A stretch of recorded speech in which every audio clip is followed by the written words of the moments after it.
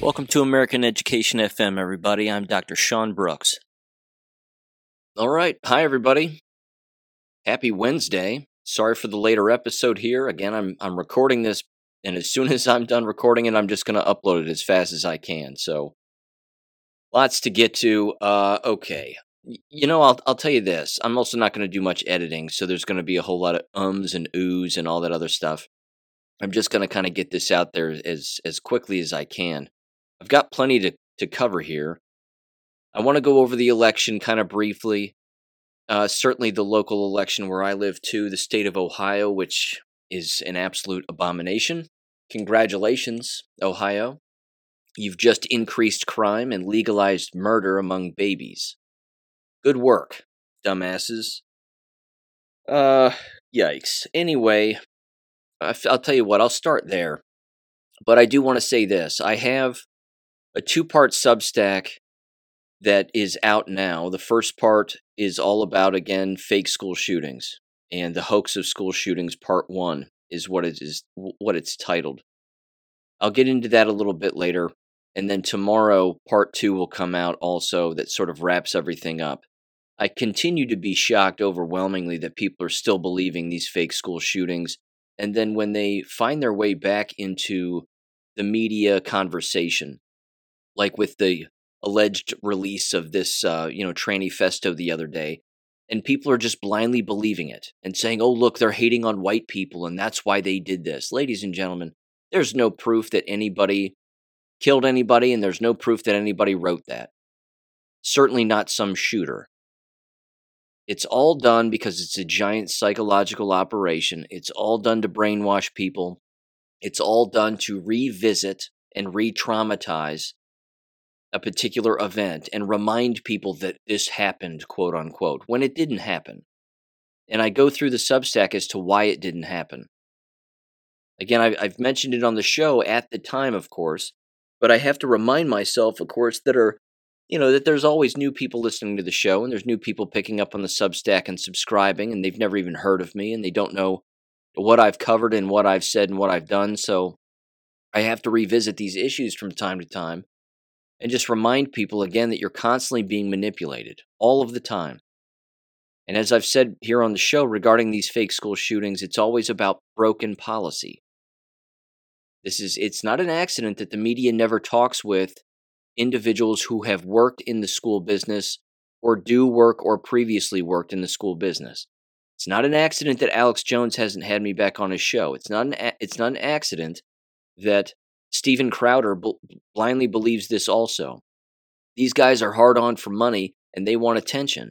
And if they can stir the emotional pot too, and try to get people into believing that this actually happened when it didn't, and then maybe shed a fake tear over reading the Tranifesto, well, then that's exactly what they're going to do.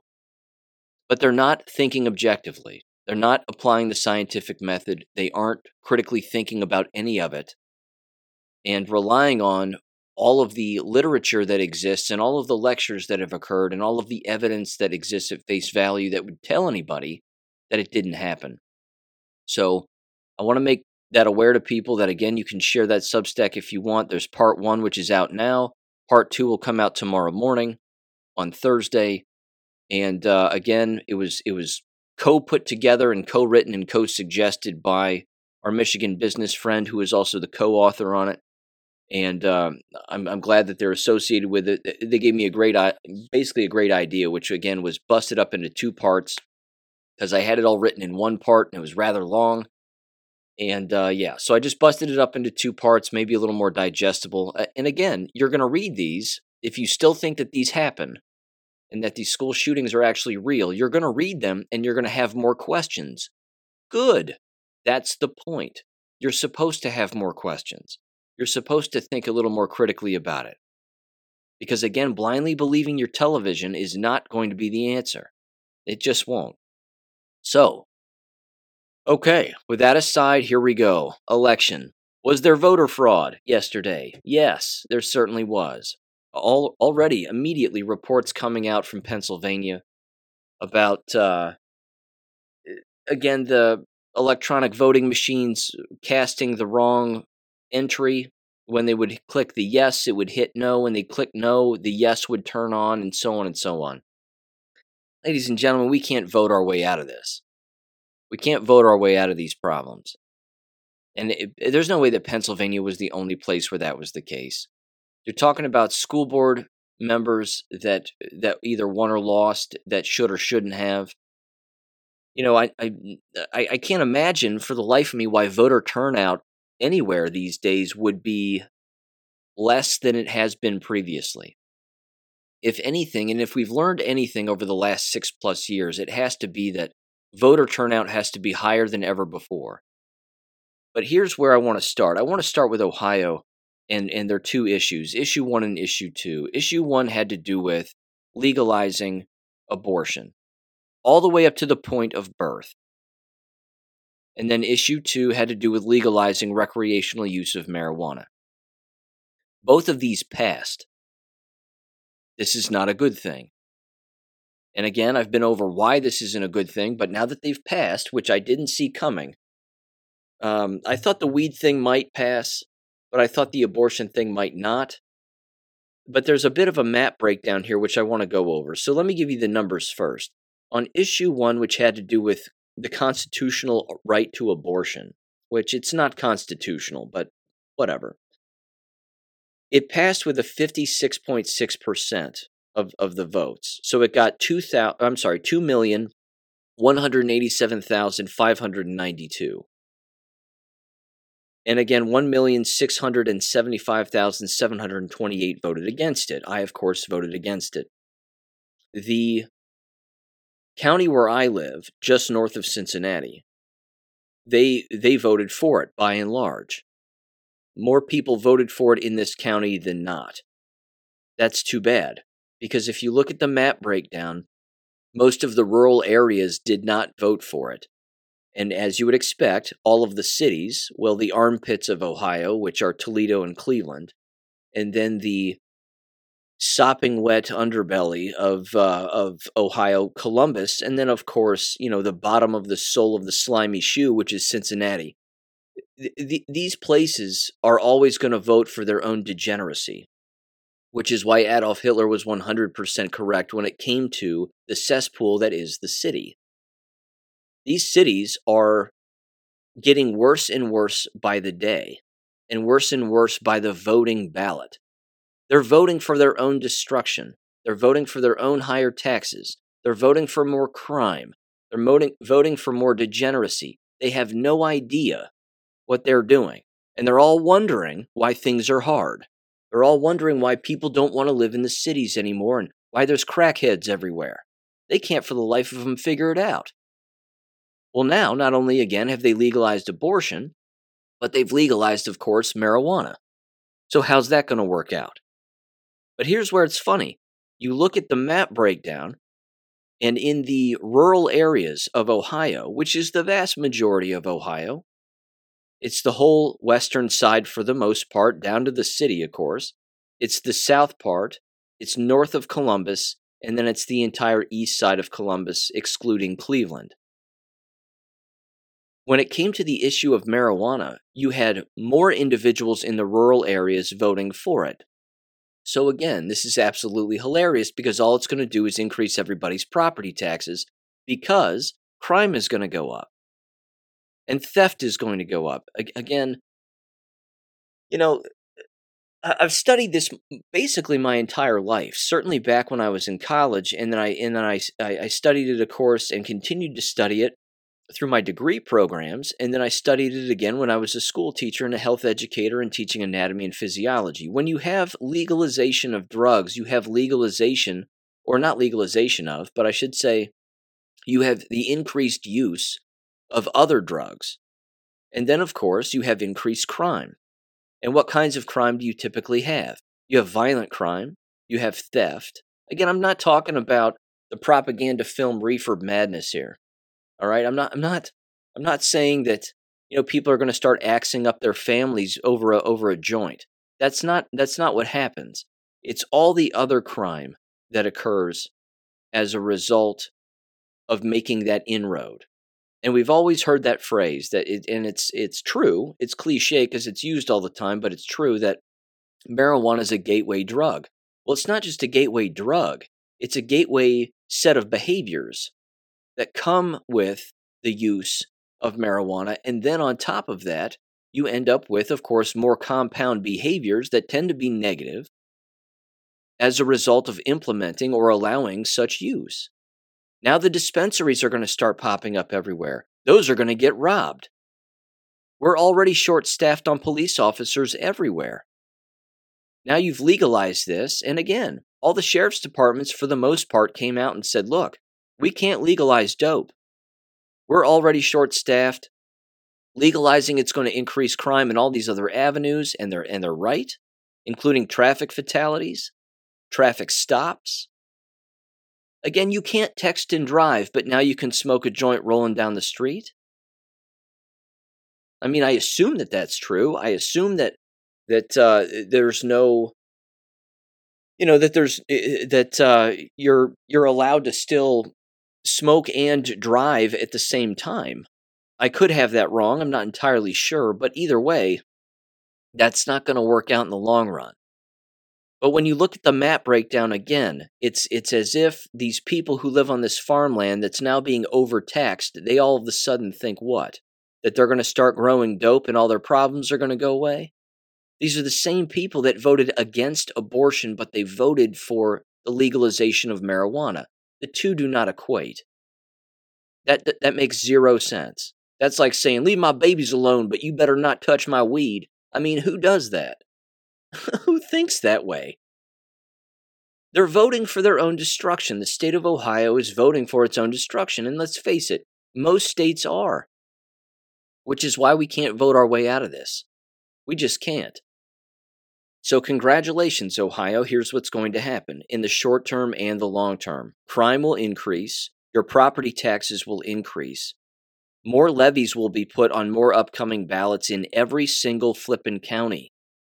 Because more police officers are going to be run dry and run far too thin within their departments to actually enforce anything. Less crime will be enforced, as if that wasn't happening already.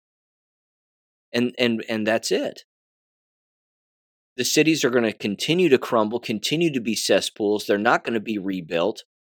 And any money that the state of Ohio thinks is that they're going to bring in, that they're actually going to save as taxpayers, is already gone.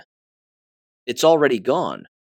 Because the amount of money that it's going to cost to fix the problems of this implementation are going to be higher than if we didn't have it in the first place.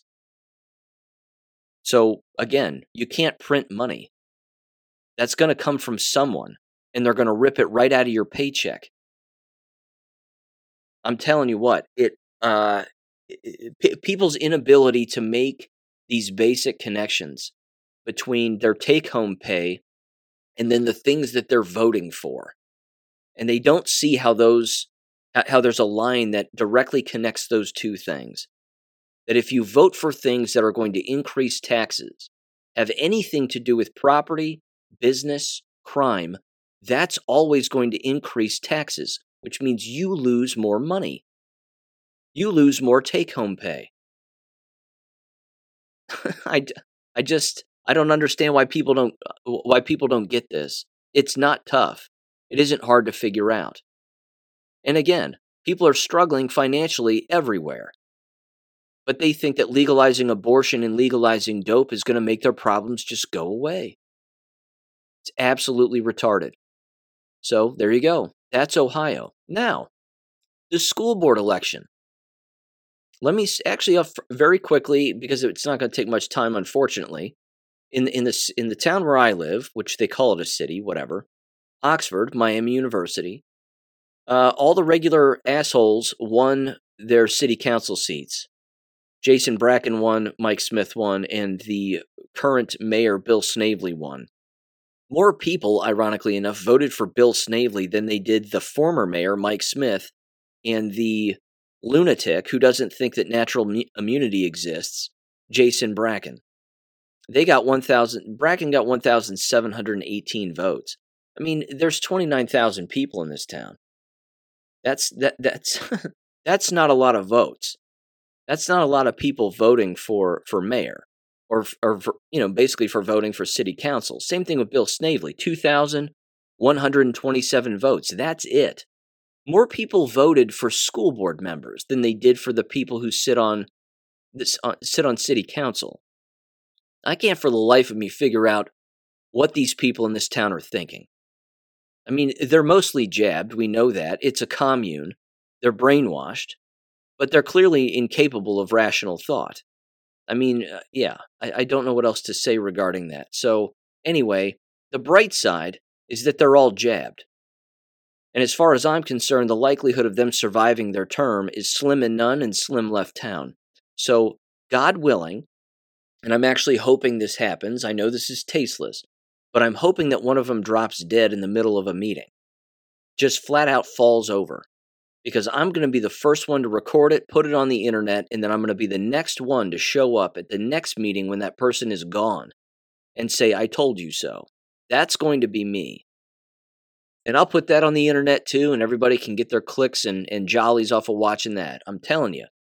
These people are at least 3 to 4 shots deep. I'm shocked they're still breathing. But they're not getting a lot of votes. That's been proven. So my theory earlier in an earlier episode when I was saying, look, if you have a group of people and you don't want to vote for any of them, then don't vote for any of them. Show them that they got less votes this time than they did the previous time. And clearly, when it comes to Oxford City Council, that was the case. They got less votes than they've ever gotten. Now, that's unfortunate, too, because, again, no one's really running against them. The one guy who ran against them, he got 1,292 votes. Again, why anybody would vote to put the last mayor back on city council again is beyond me. He's the guy who put in all the mask-wearing bullshit. He's the guy who kicked all the businesses to the curb. He's the guy who believed the COVID lie, along with everybody else. And this town just voted all these idiots back in. I'm telling you, you can't fix stupid. It is a certain special disease. It really is. Now let me get to the school board, because this was interesting. And unfortunately, only one new person ended up winning. So one of the 3 incumbents is out. And that individual happens to be a Kathleen Knight Abowitz. She's gone. And she was replaced by a former graduate of the school named Dawn King. This woman graduated, oddly enough, I think with my brother, in my brother's class. And she beat her by 400 votes. Here's where, again, this gets really embarrassing. The other 2 nitwits, who are the incumbents, received more votes than anyone's ever received on city council. Chris Otto got 3,941 votes, and Rebecca Howard, who can hardly spell, got 3,961 votes. That's ridiculous. Now, this is kind of a tight race. The other 2 guys who are running, again, against the incumbents, an Ivan Carver and an Andrew Langsner. Andrew Langsner, nobody knew. He got 2,849 votes. And Ivan Carver got 3,234 votes. I mean, he lost, but not by a ton. A few hundred votes, and, I don't know. Let's see, 600-700 votes, and he would have ousted somebody else. But this right here proves, well, first of all, I'll say this about Kathleen Knight Abowitz. Don't let the door hit you on the way out. Adios. No one's going to miss you. Everybody hates you. You're an abomination. I'll start there. This is also the woman who I've played audio on the show before, previously.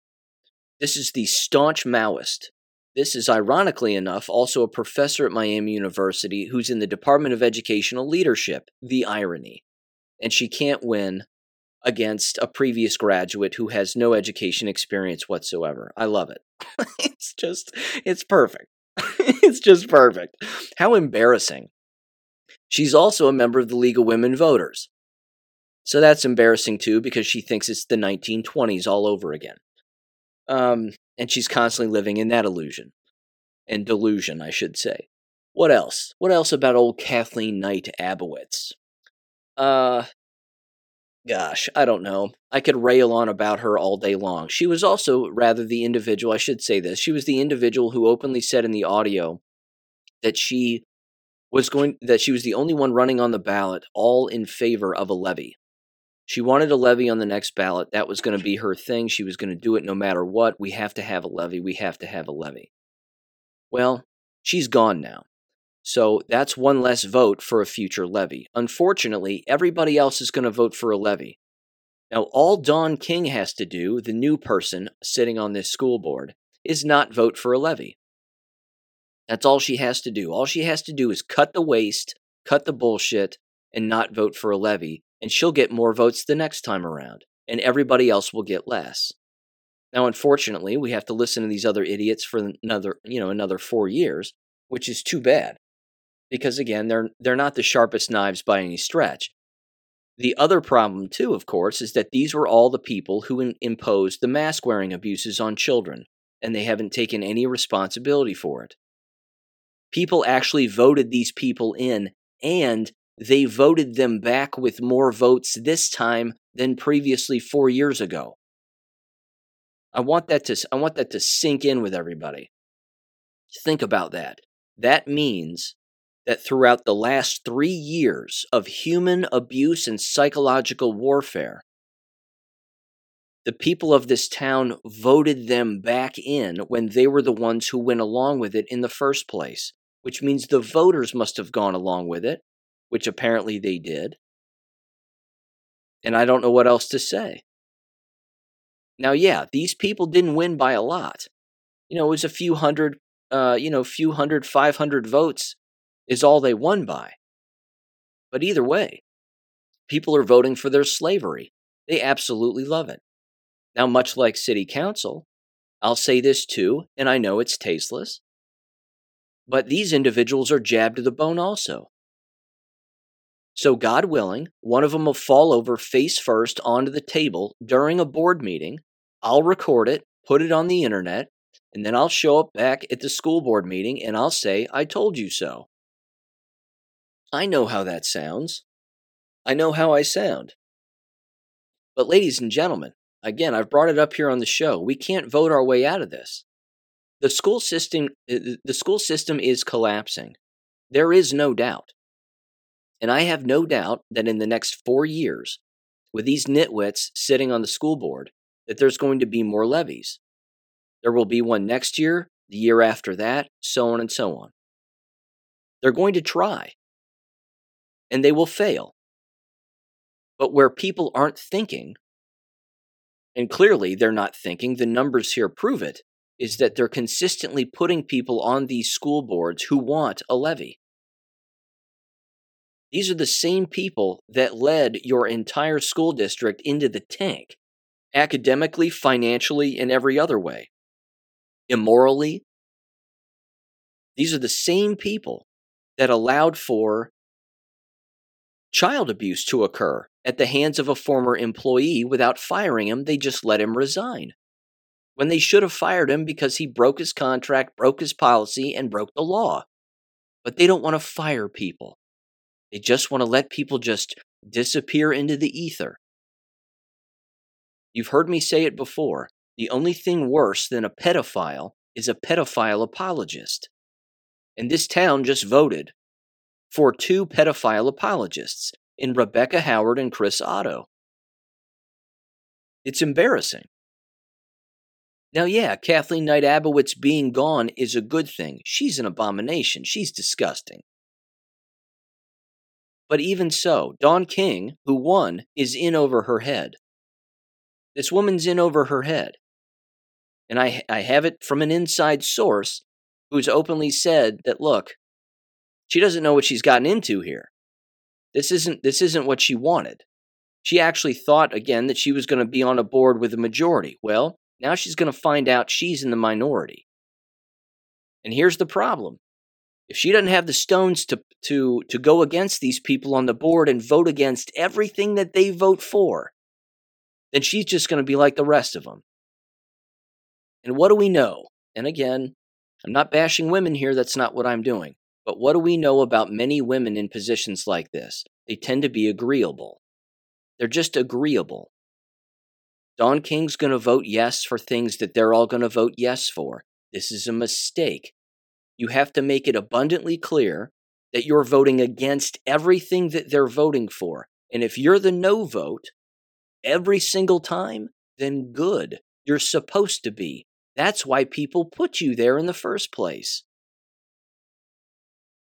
If they're putting in a measure to buy a new lawnmower to cut the baseball field and they all vote yes, you vote no. It's that simple. Vote no on everything. Well, we need to replace the water fountains. Vote no.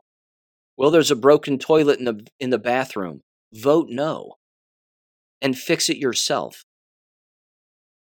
Just keep voting no. But that's not going to happen.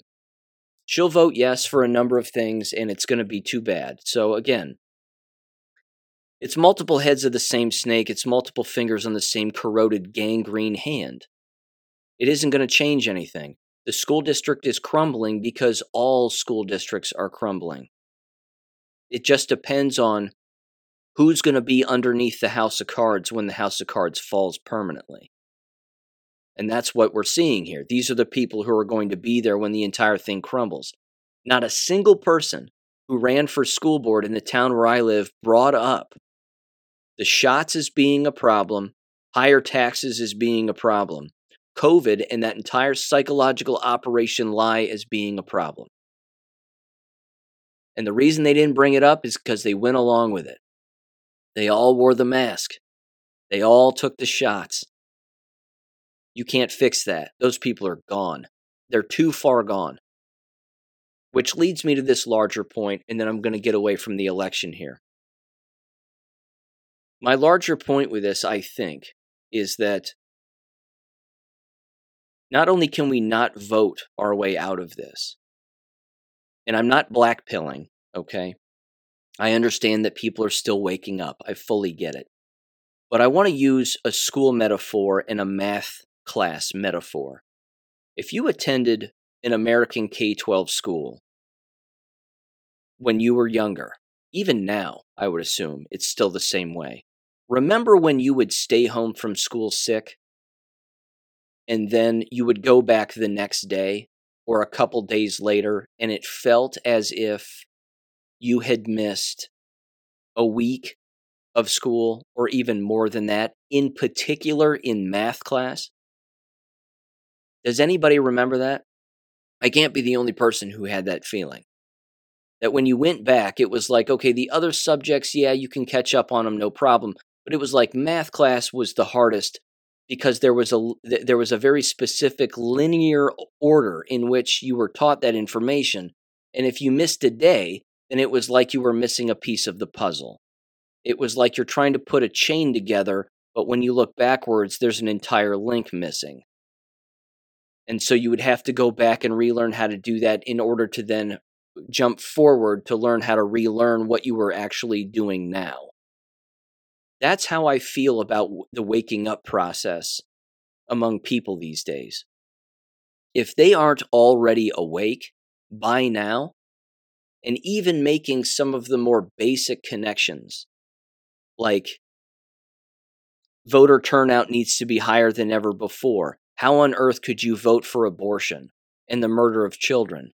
How could you do this? Why would you vote for the legalization of an illicit drug? I don't get it. CBD already exists. If you want to get high, smoke CBD. Drink an entire vial of the oil. If getting loaded is your motivation, you can already do that. But again, people aren't thinking. So my point is that I think we're past the point of no return here when it comes to people waking up. I know that's a huge black pill to some extent, but I really feel that way. I feel like, and it's not just because it's the day after an election, I feel like that's the case here. The people who are not awake aren't going to wake up fast enough in order to make any kind of a real difference. And the people who are awake, like us, for example, I would hope most of us, many of us, again, as you've heard me say, I'm speaking for myself, again, I'm an abolitionist. I don't want these schools to exist anymore. I don't want these city councils to exist anymore. I want them all gone. The thread that runs through it, of course, is the bioweapon. As I've said before, that's the thread that, people aren't considering. They're wondering why they have that nagging cough that they just can't get rid of. Well, we know why. But again, if more I have to say this because it's the most objective thing to say too. If awake people don't run for these positions, then nothing will change. But what are we seeing when it comes to when awake people run for these positions? I mean, ladies and gentlemen, even outsiders who are dead asleep, who are simply opposing these individuals who are running, or these incumbents, even they aren't winning. Which means, again, I think about it situationally and mathematically to some extent. Why would an awake person win? Why would an awake person get more votes than an outsider that no one knows, who is interested in fiscal responsibility on a school board, and that person loses? Again, why would an awake person win, who speaks more truth than that person because they know more? I don't think they would. I don't think they would win. I think they'd lose. Again, name calling aside, although everybody would start being called names, they're a conspiracy theorist and they're radical and they're this and they're that. Well, that just has to do with your inability to think. And name calling, of course, is a rationalization of a lack of understanding. So I just think that we are past a point of no return here is my ultimate end to this rant. I think we're past the point of people being able to really wake up. These people are going to, the people who have been asleep over the last 6 years are still going to be asleep. I mean, we've been hit over the head with a frying pan over the last decade plus. Why people can't understand what's gone on in the world over the last 6 years is beyond me. Again, there's no flipping way. I gotta get into this. There's no way that you read those Q posts and you don't learn something. So the only people who weren't reading them were the people who didn't want to think. The only people not reading those Q posts were the people who blindly dismissed it as being some conspiracy theory, quote unquote, but they didn't want to look into it and learn. Hell, these people don't even know what Substack is. You mention Substack and they go, "What's that?" You mention Gab, they go, "What's that?" You say, "Have you ever been on Telegram? Do you know what Telegram is?" "What's that?" They don't have a clue. These people are still on Facebook gossiping about their kids. They don't know that there are social media platforms with the truth on a day in and day out basis. They have no idea. And these are the people still running for office, and these are the people who are losing. And they're running against radical Democrats, so to speak, and they're still losing. I just don't think that people like me, if I ran for school board, which I never would, again, I wouldn't do it. I would do it knowing I was going to lose, and I would only do it knowing that I'd try to wake up some people along the way. But I would tell everybody throughout the entire time, I'm going to lose. And it's not reverse psychology. I would openly say, I'm going to lose. And I'm going to lose because all of you dumbasses are still dead asleep and you don't know what I'm saying. What I'm saying is like speaking a foreign language to you, and you don't get it. These people, again, they're out to lunch. But as the meme says, and as the meme goes, you get what you effing deserve. You get what you vote for. So Ohio has just voted for the legalization of baby murder up to birth. Oh, look, the baby came out. Let's kill it. Congratulations, Ohio. And they're going to do it while they're higher than a hippie on a helicopter. Good for them.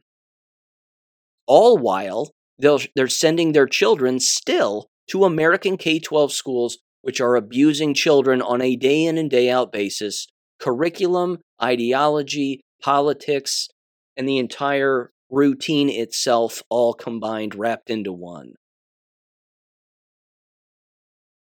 How do you fix that? Does anybody have that magical answer? How do you fix that? I don't think you do.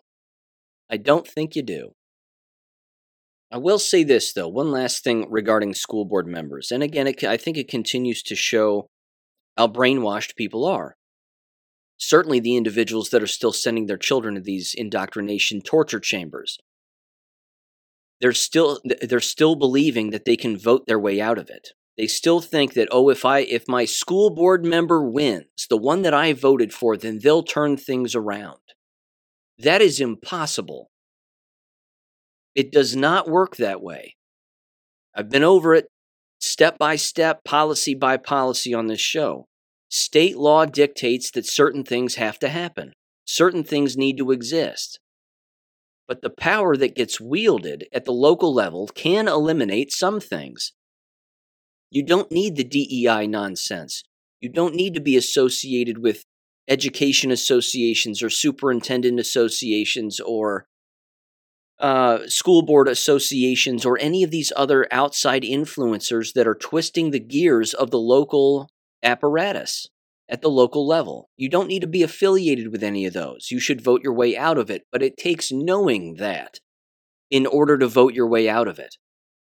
But the board members don't know this. They all go along with it because it's the same old, same old. Again, you heard Dr. Howard on this show. I played her audio. She openly said, we're not going to change anything. She openly said it. We just need to keep working together and moving in the same direction, and we just need to keep, blah, blah, blah. Well, what does that mean for everybody then? It means nothing's going to change. And you voted for it. You voted for her. Why? Again, I can't wrap my head around the level of stupidity where I live. It's astounding, and it's not the only. It's not the only place. This is everywhere. It's everywhere. Again, even if every single radical left-wing incumbent left a school district, and all the staunch right-wing conservatives showed up, okay, it wouldn't fix anything. They're still insolvent. They're still teaching lies. It's still an indoctrination camp. You can't get rid of that. You still have terrible administrators. You still have terrible brainwashed educators who are brainwashing the people that are in their rooms. No one knows this. And you still expect a vote for a school board member to just make everything go away. You have to be conscious of the problem in order to solve the problem. And no one's conscious of the real problem. Which is why, again, abolition is the only way forward. But these are not parents, ladies and gentlemen, making these votes for school board members. These are not parents and people that are going to pull their children out. They're still going to keep voting for people because they think that their vote is going to change their lives and change the lives of their children. The only people that can change the lives of their child are the parents. And you do that by pulling your children out of school permanently. That collapses the school district financially overnight. Voting for a new name for school board is never going to fix it. Voting for the same old name on school board that's running again for the same position, that ain't going to fix it either. That's only going to speed up the process. So if there's a silver lining in it, well, it just means that you just voted for the collapse of the school district at a faster pace. I'm fine with that. I would like to see it happen even faster, with everybody pulling them out overnight at the exact same time and saying, we're done. We're done. And again, I've been through the step-by-step process as to what that would actually mean if that actually happened, and who would actually get involved. The state would get involved. And they'd say, well, what the hell's going on here? And then everybody would get in their cars and start driving around to the different homes and begging them to send their children back to the school. And every single parent should look those people in the face and say, go F yourselves. Beat it. Get off my property. You're trespassing. If you stay on here longer, I'm going to shoot you. We're homeschooling our children now. Goodbye. You can't make bodies show up to a K-12 school board. I'm sorry, a K-12 school. You just can't. The only people that are still going are the brainwashed, which, again, they're just going to keep going. They're not going to shake themselves out of it. They're just going to keep trying to vote their way out. Okay, I'm done. I'm done. I'm done ranting. I'm repeating myself now at this point, but you get it. It's ridiculous, and it's just going to keep being that way, so whatever. But I'll still watch the board meetings. I'm still going to bring, their asinine ideas to the forefront here, because watching the collapse while eating a giant bowl of popcorn is rather interesting. I have to admit, it really is. It's maddening and entertaining at the exact same time. But you get what you deserve. And frankly, you deserve this. So here it comes. Okay. Let me rant a little bit about the tranny festo here that came out again from the fake Nashville shooting. I went over it in real time on this show when that shooting didn't happen, and all the policies that were broken as a result of it not happening. And I can't believe that people are still buying this, that they're still paying into this $2.8 billion school security system and being manipulated psychologically by all of these lies and these Freemasonic lies. There are a million reasons, and I'm not going to revisit all of them, as to why the Nashville thing didn't happen. I just want to focus more specifically on this subject, which is the reason that those journal entries, those 3 pages, were leaked. First of all, I don't think they were leaked. Second of all, I don't think that the so-called shooter who was on surveillance carrying the gun inside of the building, I don't think they wrote it. I have no proof that they did, which means, sorry, innocent until proven guilty. I don't think they wrote it. I didn't see any tape recording of them writing it. I have no proof that an FBI agent didn't write it. Where this gets really embarrassing for the people like Alex Jones, Steven Crowder, Stu Peters, and these other people that are going along with it, is they take that story at face value, they believe it, they run with it, and then they get all emotional about it all over again. Again, I mentioned it right at the beginning of the show, that this particular episode anyway, although I've said it numerous times, and certainly I say it in the recent Substack article, that the media individuals that blindly buy this without thinking, and these are the individuals who are on the so-called truth, or the truth side of things, or the what's it called? The alternative media. They're showing their true colors here, that there's only so much thinking that they're capable of doing at one time. Excuse me, I'm belching at the exact same time here. They're only capable of so much thought.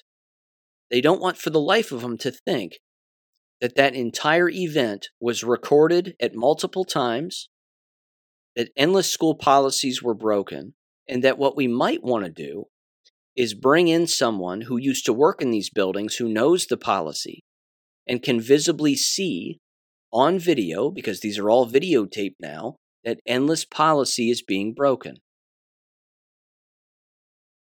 So, what gives? Again, let me revisit Uvalde very quickly. Remarkably embarrassing, I might add. Uvalde was hands down one of the worst fake school shootings I've seen. I mean, Sandy Hook took the taco. That was poorly done for endless reasons. But because first and foremost, the building was not a school anymore. It was a book depository. Now, with Sandy Hook aside for a minute, Uvalde was embarrassing because what did they tell you? They told you this guy walked into a building which people saw in surveillance footage, and that he shot his way through the door of a locked door, allegedly, or shot his way into the door, or locked himself inside, or however the story went.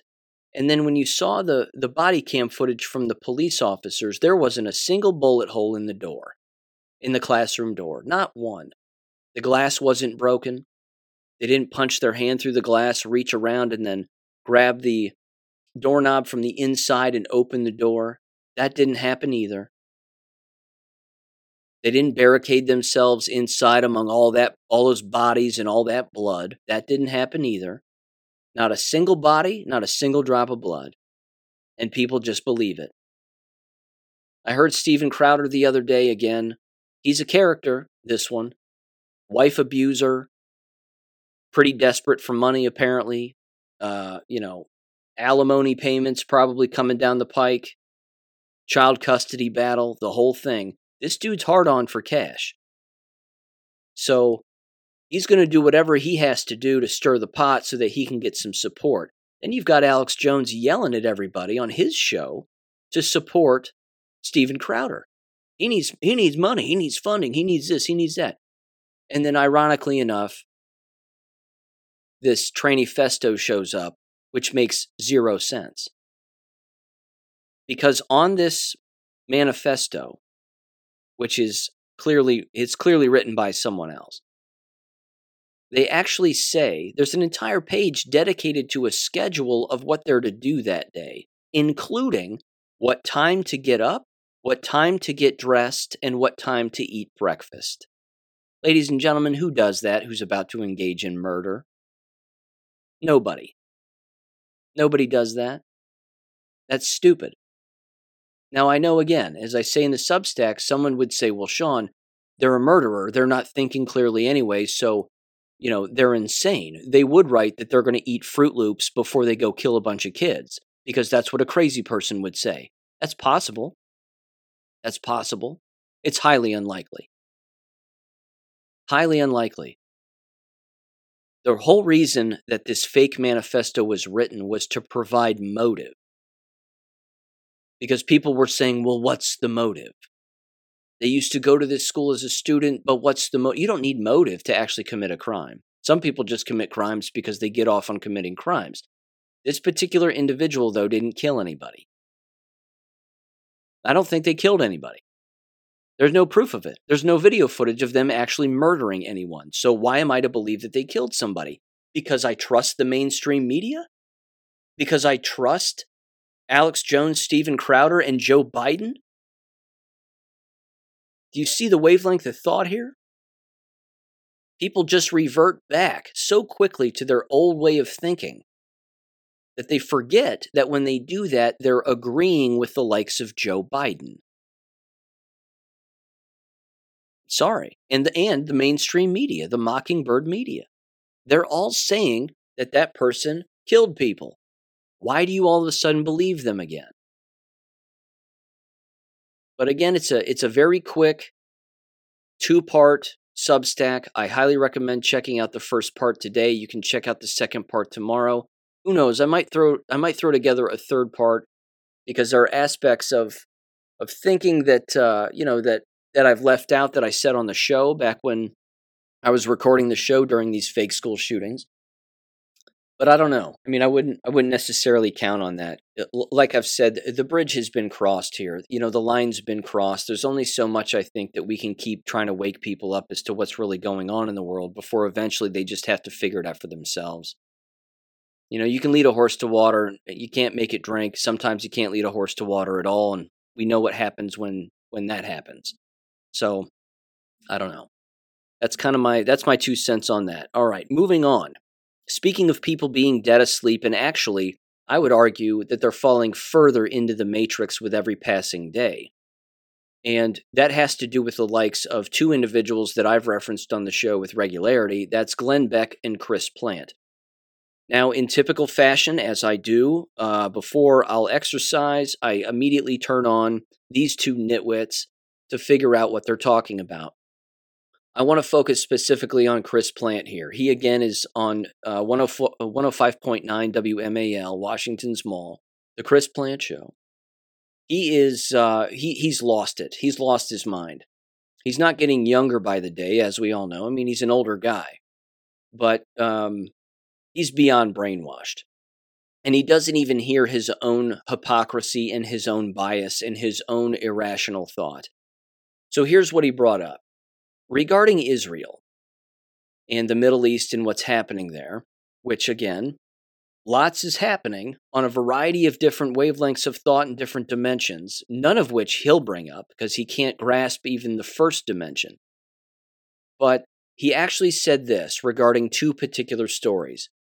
You may have heard that the other day there was a story on Stanford's campus in Palo Alto that apparently some white guy, so the story goes, I wasn't there, I don't know if it happened or not. Again, you can see my wavelength of thought here. Just because it's brought up on the old TV and on Twitter doesn't mean it happened. But there was apparently a white guy in a van who hit a pro-Palestinian protester or student or something along those lines and either maimed or killed them as a result. I don't know if that happened or not, but it was reported. There was also this story on the opposite end of the spectrum. There was an older gentleman standing on a street corner, appeared to be standing there by himself on what appeared to be a rather large four-way intersection, but there were hardly any cars around whatsoever. And all of a sudden, he's standing there, of course, and he's waving a Israeli flag from a flagpole. Again, older gentleman, striped shirt tucked into his jeans, whatever.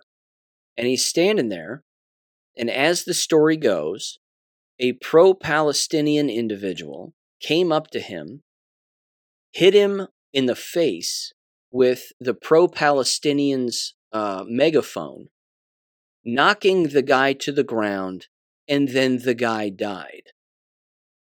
And now, the sheriff's department is looking into this as a potential quote-unquote hate crime. Now, I can't believe this.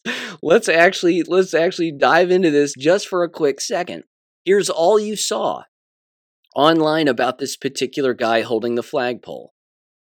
He's holding the flagpole, he turns to his right, and someone clearly is videoing him and or taking a picture of him. But there's video of him waving the flag, and he's not necessarily saying anything, he's just standing there. And then the video stops and there's no video. The next clip you see, which is the only one that exists, is him on his back with a little bit of blood on his face, so it looks like. The flag's on the ground. One older gentleman is standing next to him. The man who has allegedly been knocked down is still moving and talking. He's alive. And then there's a woman kneeling down next to him that appears to be pro-Palestinian or pro-Palestine, and she has a Palestinian flag on her and a backpack that says Free Palestine or something along those lines. That clip, that video clip, is quite literally 3 seconds long. And just like that, we're all supposed to believe that he was killed because he's Jewish, and that he in fact died. I'm sorry, I don't buy it. I don't buy it.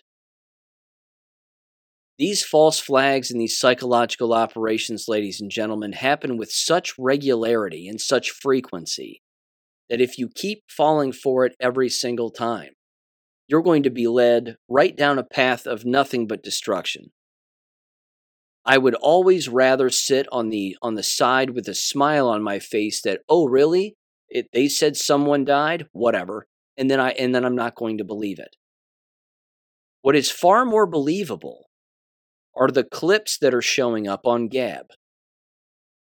I saw a clip the other day on one of the other boards that I frequent and pay attention to that was clearly caught in 4K, 10K, whatever, high def, and it was on from someone's cell phone, pulling a child out of rubble from what appears to be Gaza. You can make that assumption anyway.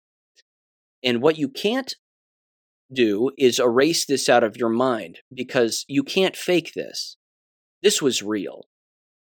There was a man pulling a child out, and the child's skull was crushed and gone. It was completely gone. The left side of their head was gone. The right side was still attached to their neck. but the left side of this child's skull was gone. I saw that with my own eyes. Now, yes, it was a video in a location I've never been, and no, I was not there. But that's far more believable than watching an old man lying on their back, looking rather casual, with what appears to be a couple of scrapes on his face, because he was allegedly hit and knocked to the ground, and we're just supposed to believe that just like that, presto changeo, they died. Sorry, I don't buy that. I'm far more likely to buy the video footage of a child with their head blown out than I am an old-timer on the ground still talking with a couple of scrapes on his face, and then, again, us believing that they're dead. I'm just so disappointed that people keep buying this, and Chris Plant blindly believed and immediately believed the old Jewish guy waving the flag, being hit and falling down and dying. He believed that immediately. And he was telling the story of the Stanford student or person on the Stanford campus being hit by a bus or being hit by a van with a white guy driving it. He didn't believe that story at all. He was telling it as if that didn't happen, but he was telling it as if the other one happened, and he was certain that it happened. He cannot hear the hypocrisy in his own voice when he talks. He's incapable of it. Again, these people are jabbed, ladies and gentlemen. Chris Plant's too deep. He's 2 shots deep. He took the Johnson & Johnson, if memory serves, or 1 Johnson & Johnson and 1 Pfizer. And he's even had to report himself on the hypocrisy of the entire shot rollout and how it was medically unethical and 1,000 other things. And he doesn't understand that he participated in it, that the egg is on his face, that he's the one eating the crow. Again, these people are not thinking, and they aren't getting better with every passing day. Every lie that they believe just means they're going to believe another lie. The next lie that rolls around, they're more likely to believe it, and so on and so on. It's awful. All right, I'm going to shift gears here now, and let me get into a few more education-related things. I put this document out on Gab. This came out from the U.S. House of Representatives, the Select Subcommittee on the Weaponization of the Federal Government. If memory serves again, this is either Jim Comer's committee or Jim Jordan's committee, one of the two. I could have that both wrong. Not entirely sure, but either way, this is titled, The Weaponization of Disinformation, quote-unquote, Pseudo-Experts and Bureaucrats, How the Federal Government Partnered with Universities to Censor Americans' Political Speech. Yes. Now, what does this mean in the big picture? This shouldn't shock us, certainly not this audience. You're a smart group. You know exactly what this means. This means that the universities and the federal government hate you. This means that the universities and the federal government worked against you to censor anybody who said anything alternative to the mainstream message regarding the COVID jab. And 1,000 other things, in particular, election integrity. When it came specifically to election integrity and voter fraud, the universities were partnering with the likes of cybersecurity and infrastructure and the Department of Justice, along with, again, other particular election-related groups and, of course, big tech. And they were all doing this against us. This is a violation of how many amendments? This is a violation of how many laws? I could read the entire executive summary. It's 6 pages long. I'm not going to do that. It's actually 7 pages long. I'm not going to do that, but I will say this. I'll just read the last paragraph. It says this. It says, the committee and the select subcommittee are responsible for investigating violations of the civil liberties of citizens of the United States. In accordance with this mandate, the interim staff report on CISA violations of the First Amendment and other unconstitutional activities fulfills the obligation to identify and report on the weaponization of the federal government against American citizens. The committees and the select subcommittees' investigation remains ongoing. CISA still has not adequately complied with a subpoena for relevant documents, and more fact-finding is necessary. In order to better inform the committee's legislative efforts, the committee and the select subcommittee will continue to investigate how the executive branch worked with social media platforms and other intermediaries to censor disfavored viewpoints in violation of the U.S. Constitution. And who's going to go to jail for this? Nobody. It's an open admission through an investigation and through email leaks, through FOIA requests. And they've got the emails in this document. Again, this is a lengthy document. It's 104 pages. And again, a lot of these have to do with leaked emails and government officials in these agencies going back and forth and saying, well, what are we going to do about this messaging? And what are we going to do about that messaging? And so on and so on. Again, not just regarding voter fraud, but regarding a variety of issues. But again, a lot of it has to do with election integrity. Again, they're trying to tell you and gaslight you into believing that 2020 wasn't stolen. They're trying to gaslight you into believing that 2022 wasn't stolen. They're trying to gaslight you into believing that voter fraud doesn't exist. And this is your own government. This is our government. This is, again, they are our enemy. That's what this document continues to show, as they all are. They continue to be our enemy. And there's no way around it. Now, speaking of universities and speaking of fraud, there was this story too, which is not surprising, but certainly interesting. It's from the New York Post, and it's titled, Harvard has a secret back door for ultra-rich kids with lousy grades. Here's what it says. It says, what does Harvard University do when faced with well-connected applicants, the children of mega donors or other highly influential people, who have less than ideal SAT scores and GPAs? They put them on the Z list, according to a college admissions coach. That means that the students are advised to matriculate after taking a gap year, making them so-called data ghosts, quote unquote, meaning their lackluster academic statistics are not reported in the incoming freshman class. That way, Harvard doesn't take a hit to its stellar academic averages or institutional rankings. Data manipulation, for the purposes, again, of making themselves look better than they are and receiving more donations and more money, and protecting themselves, of course. That's all it is.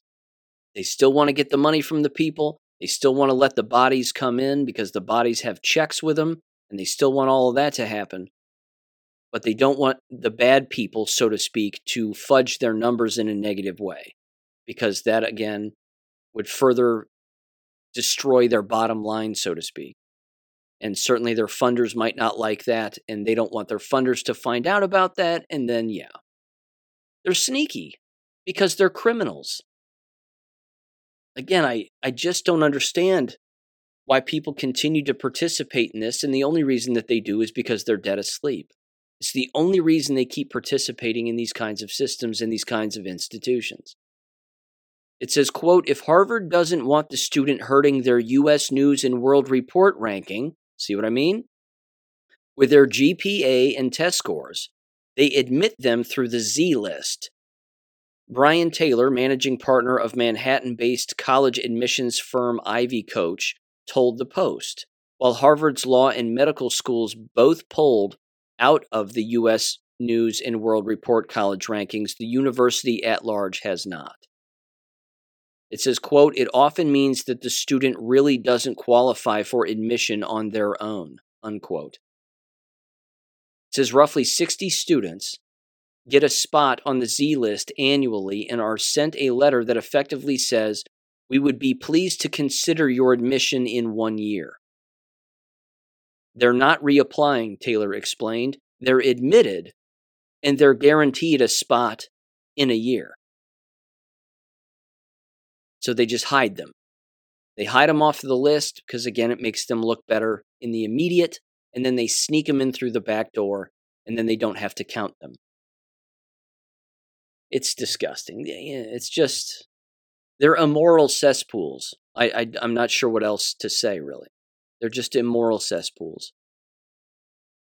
Okay, let me shift gears one more time here, and I'll slide right into the jab-related stuff. I have a great deal, but before I do, I want to mention this.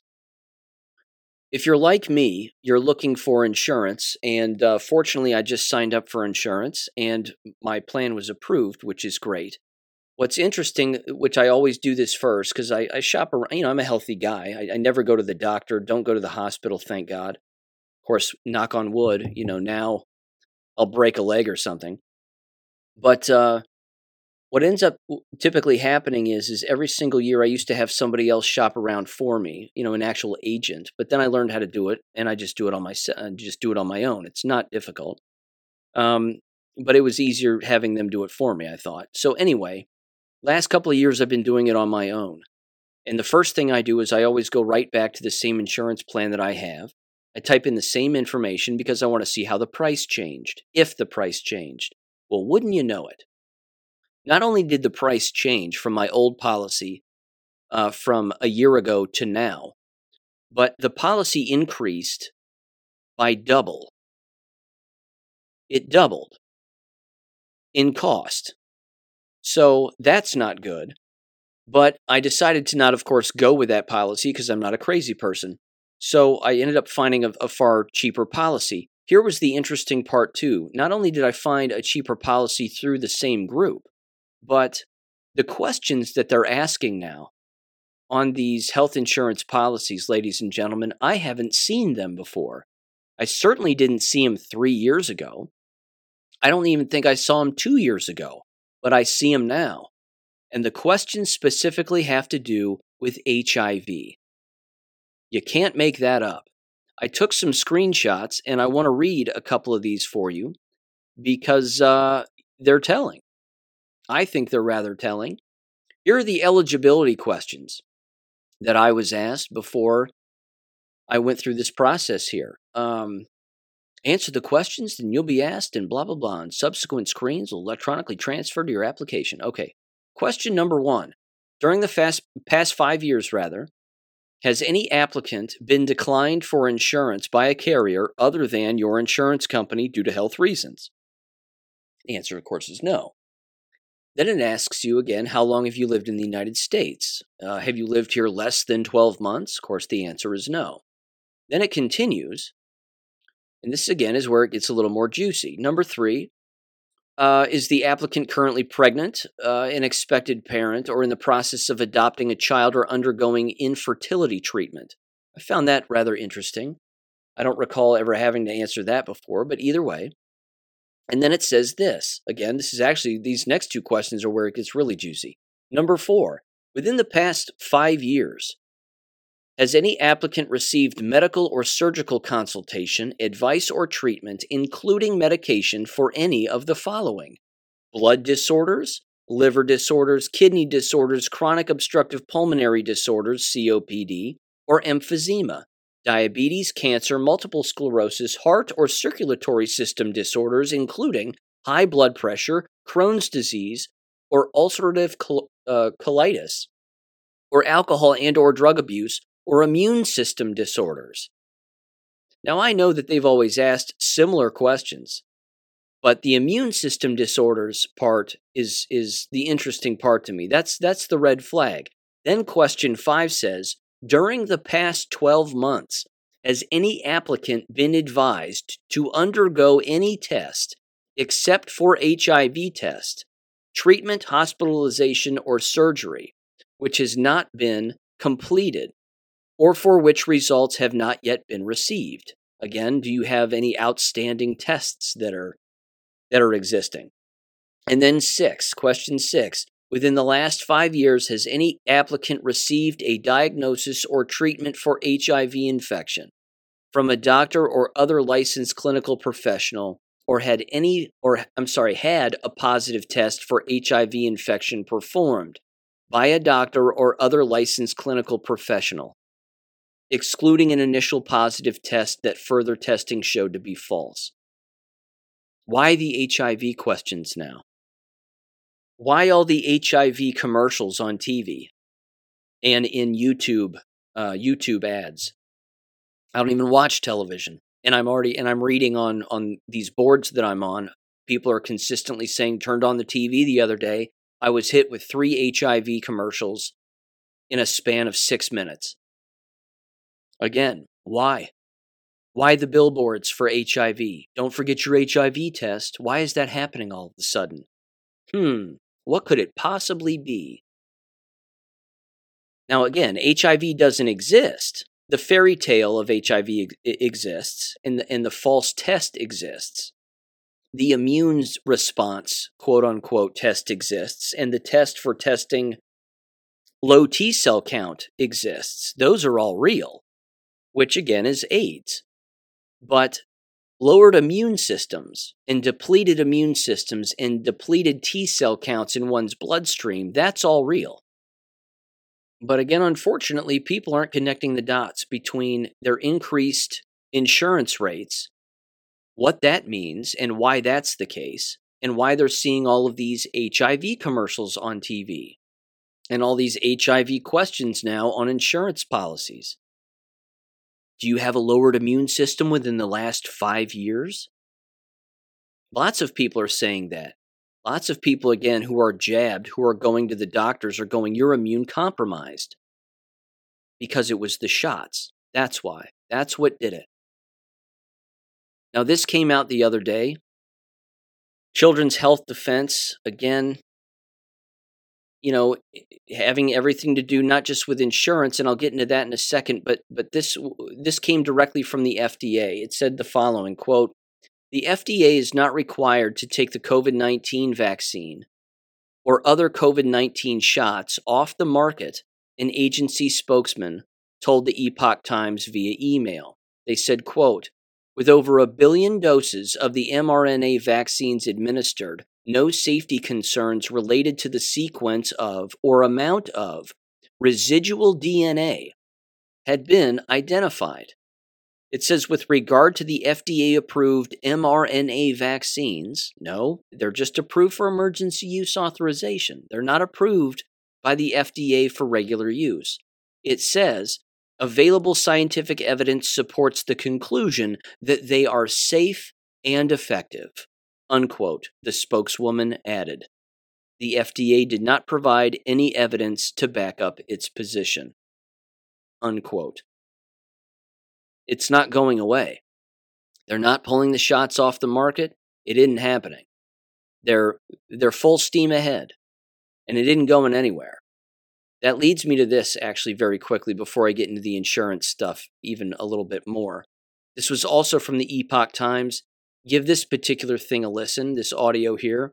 The host for one of their shows is reading a document that essentially says that now at airports and other transportation outlets, but specifically airports, the CDC has now recommended that passengers get tested for a plethora of illnesses, so to speak, before they board.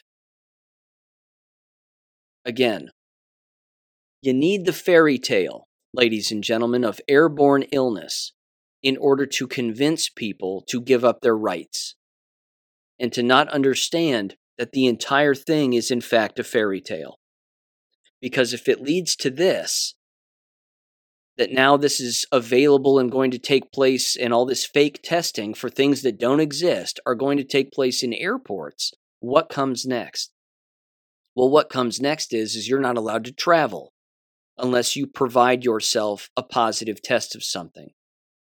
And it's even been said on other radio shows, this is where the app comes in.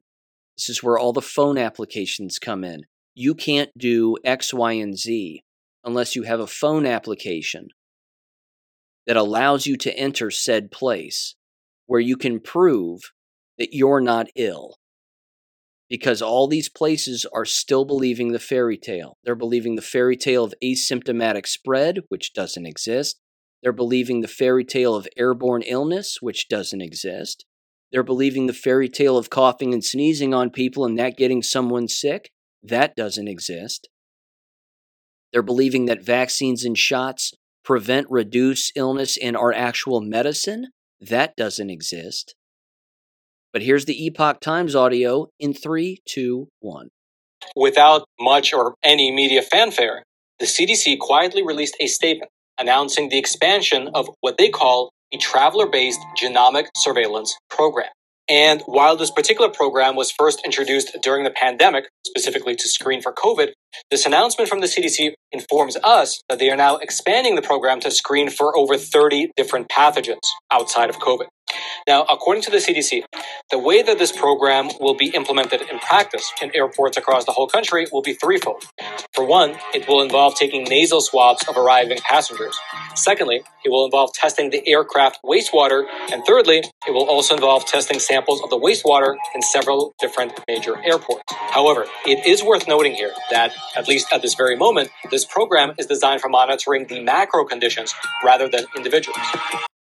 But it will be individuals eventually. That's the plan.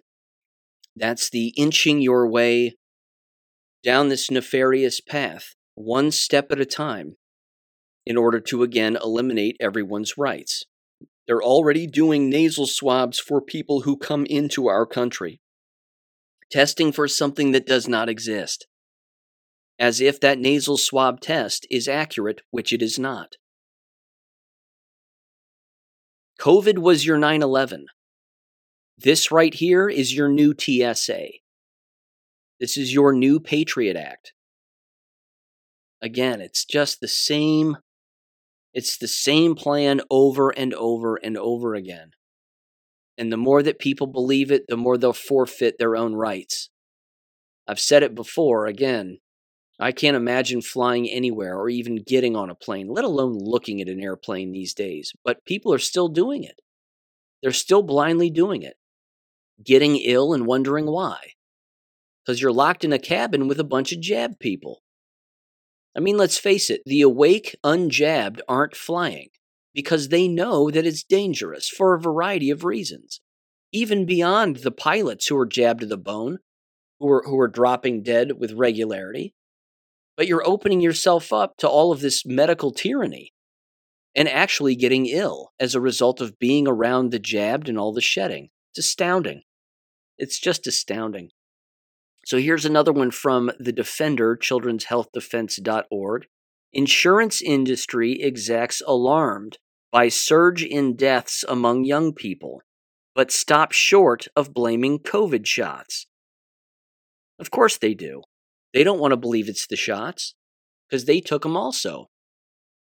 The subtitle says, according to Insurance News Net, insurers are especially concerned by data from the Centers for Disease Control and Prevention that show, quote, mortality rates alarmingly rising for different categories, unquote, including younger adult mortality rates that are up more than 20% above historic norms in 2023. Now, I did put this actual article from insurancenewsnet.com up on Gab. Again, it's pretty straightforward. You see the spike in death, in particular among individuals. I mean, my God, it's 9 years old all the way to 54-year-olds. A remarkable spike, including, I should add, the elderly. They're in here too. But it says again, younger adult death rate up 20%. That's college students. Doesn't that also mean that, well, we've seen a drop in college attendance and college enrollment? And what's that thing, ladies and gentlemen, all those colleges and universities did over the last 2 years? What was that thing that they forced everybody to engage in order to attend? And that happens to be the exact same time that this massive spike in death occurred. If you take these charts and you put them on top of each other, every single time the lines overlap. They're right on top of each other at the exact moments in the calendar per year. Here's another one. This is from the expose. They always hit it out of the park. Government confirms shocking mortality rates per 100,000 among quadruple vaccinated compared to unvaccinated, as CIA, Pentagon, and Rockefeller Foundation revealed as masterminds behind Daigle's 2025 depopulation forecast. It says the following, quote, "In a world where reality often seems stranger than fiction, the machinations behind global events can be an enigma wrapped in mystery.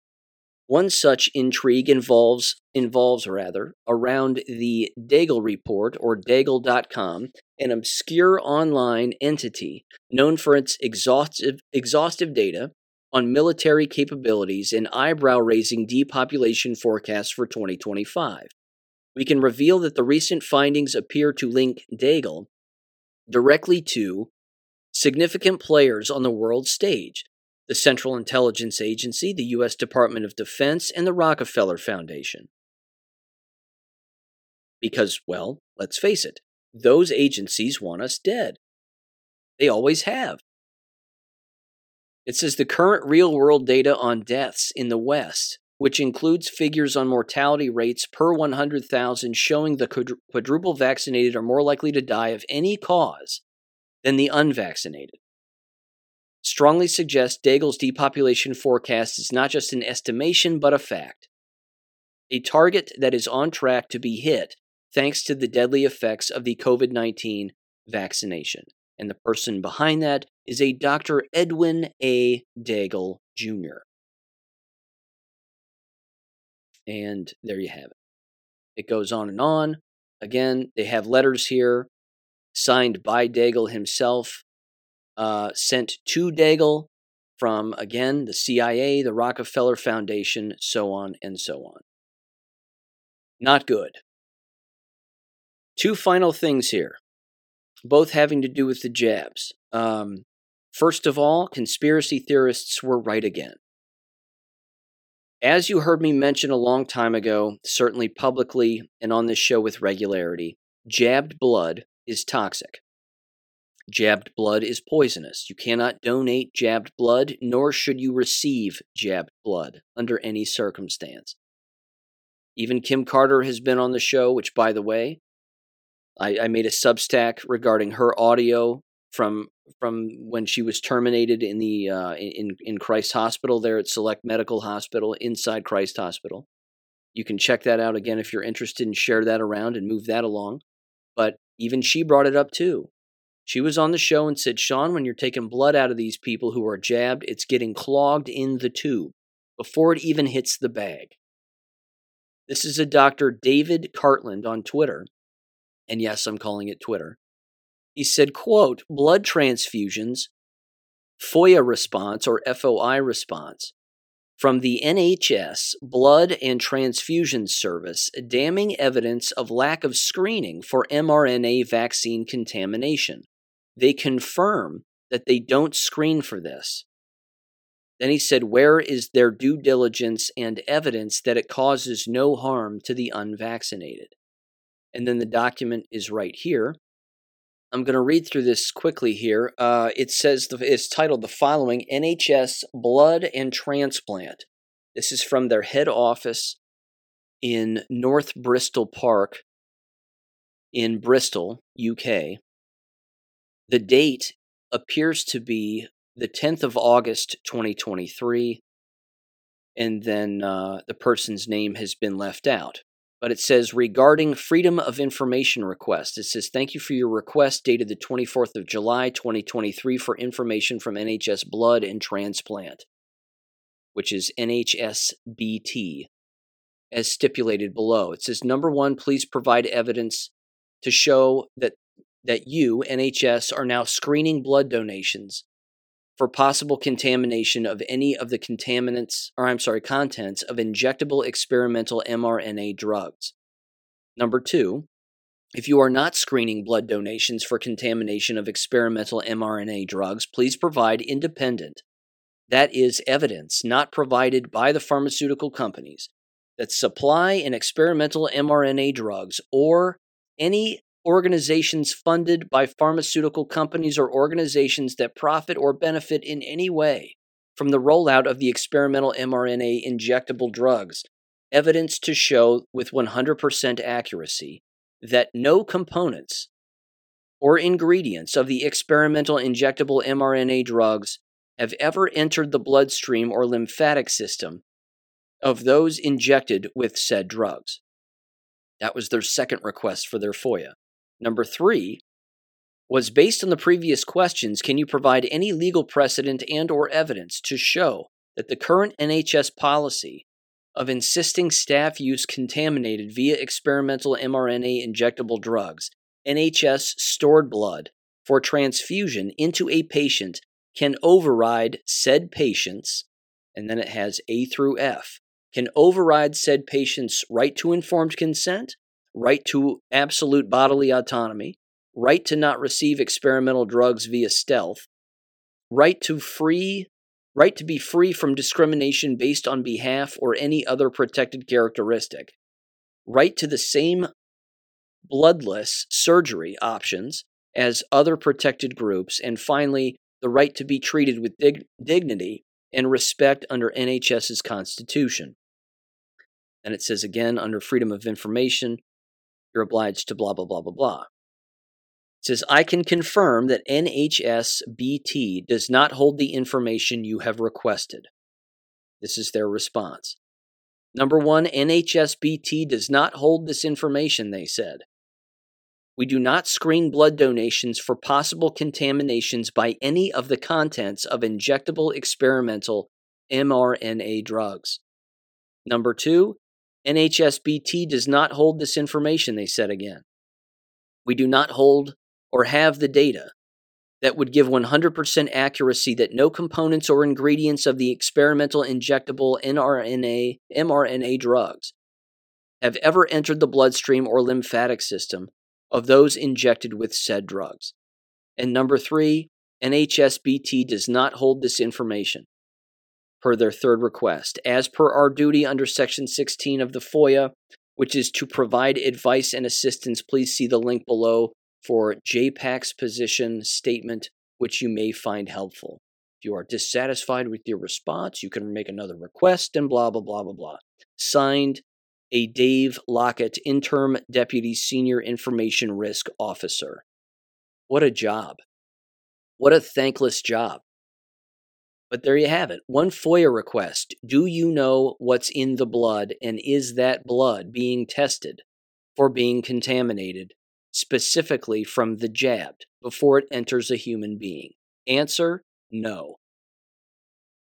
Don't receive jab blood, ladies and gentlemen. Whatever you do, don't do it.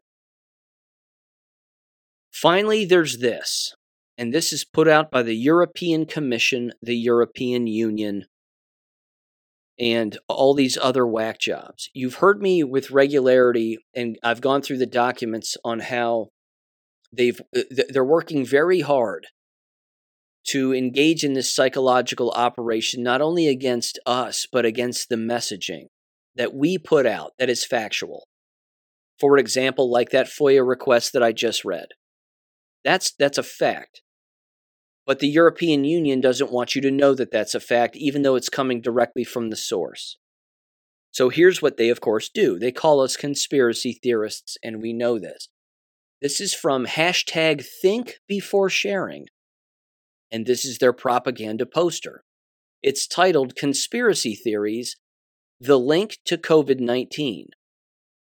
It says, be warned, the COVID-19 pandemic has seen a rise in harmful and misleading conspiracy theories. It may be difficult to recognize them or know how best to deal with them. I'm going to keep reading this whole document, but again, it's just one poster. But remember, this is their plan. Their plan is to always counter any fact that finds its way to social media or any fact that finds its way to the mainstream. Which is rare, but they have to do whatever they can to counter it. This is the war right here.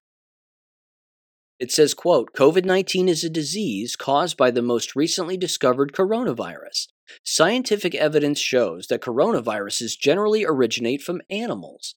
The animal source for COVID-19 has not been confirmed yet, so says the WHO in 2020. It then says, uncertainty, fear, and the complexity of the COVID-19 pandemic have fulfilled related conspiracy theories. I'm sorry, fueled. Well, they have fulfilled them, but fueled is what it actually says. I can read, I promise. It says they attempt to explain why the pandemic happened and who is benefiting from it. And then in bold black letters with a yellow background, it says, be careful. Conspiracy theories are deceptive. They ignore scientific evidence and falsely blame individuals and groups that are not responsible for the pandemic. Do not share them. And then it says this. What are the red flags? There's 4 of them, apparently. Number 1, claims that the virus was artificially created, example, in a laboratory, by people with a specific interest. Example, reducing world population. They actually say that. Now again, if the enemy is saying that the claim isn't true, that means that the claim is true. Was it created in a laboratory? Yes. By people with a specific interest? Yes. Reducing world population? Yes. Number 2, their second red flag, claims that the virus was spread intentionally or its natural spread artificially augmented to harm as many people as possible. Example, through 5G signals. They actually admit it. They're openly admitting this. And there's proof of this. But they think that some dummy's just going to read this entire thing and blindly believe it because, well, it's coming from the WHO and the European Union. It's amazing. The third one claims that vaccines and cures are intentionally withheld to not disrupt the spread and to harm as many people as possible. Yes, that's been proven already. So we're batting 1,000 right now. We are 3 for 3. Let's see if we can hit a grand slam. The fourth one claims that certain sanitary measures to counter the spread of the virus are used to intentionally harm or control society. Example, vaccines and masks. Yes. And we just batted 1,000. It says study results, and it has a finger pointing here. A global study of 28 countries revealed that more than 3 in 10 people surveyed believe that a foreign power or other force is deliberately causing the spread of the COVID-19 virus. So says Gallup International from March of 2020. It says, with thanks to Michael Butler, co-author of the Compact Guide to Conspiracy Theories, and John Cook and Stephen Lewandowski, every single time, authors of the Debunking Handbook and the Conspiracy Theory Handbook. It then says at the bottom from UNESCO, which again is a depopulation program through the UN, rely on verified information. When in doubt, don't share. Stop the spread. And then the European Commission is in the bottom right-hand corner. I can't believe that anybody would read that poster and actually believe it. But that, again, is the absolute gall of the enemy, telling you exactly what they're doing and then telling you that what they're doing is, in fact, a lie. No, don't believe it. Don't believe that jabs kill people, 5G has something to do with it, that masks and shots are all about control. All of that's a lie. Meanwhile, look what's happening. Can't get clearer, ladies and gentlemen. It really can't get any clearer. With that said, thanks for listening. Hope you did. That's Wednesday's episode. I will be back on Friday. And there you go. I'm going to upload this right now. And you'll get it immediately. So take care. Peace. Catch you on Friday. Thank you for listening to American Education FM. Make sure and check out AmericanEducationFM.com for more information. Take care and God bless.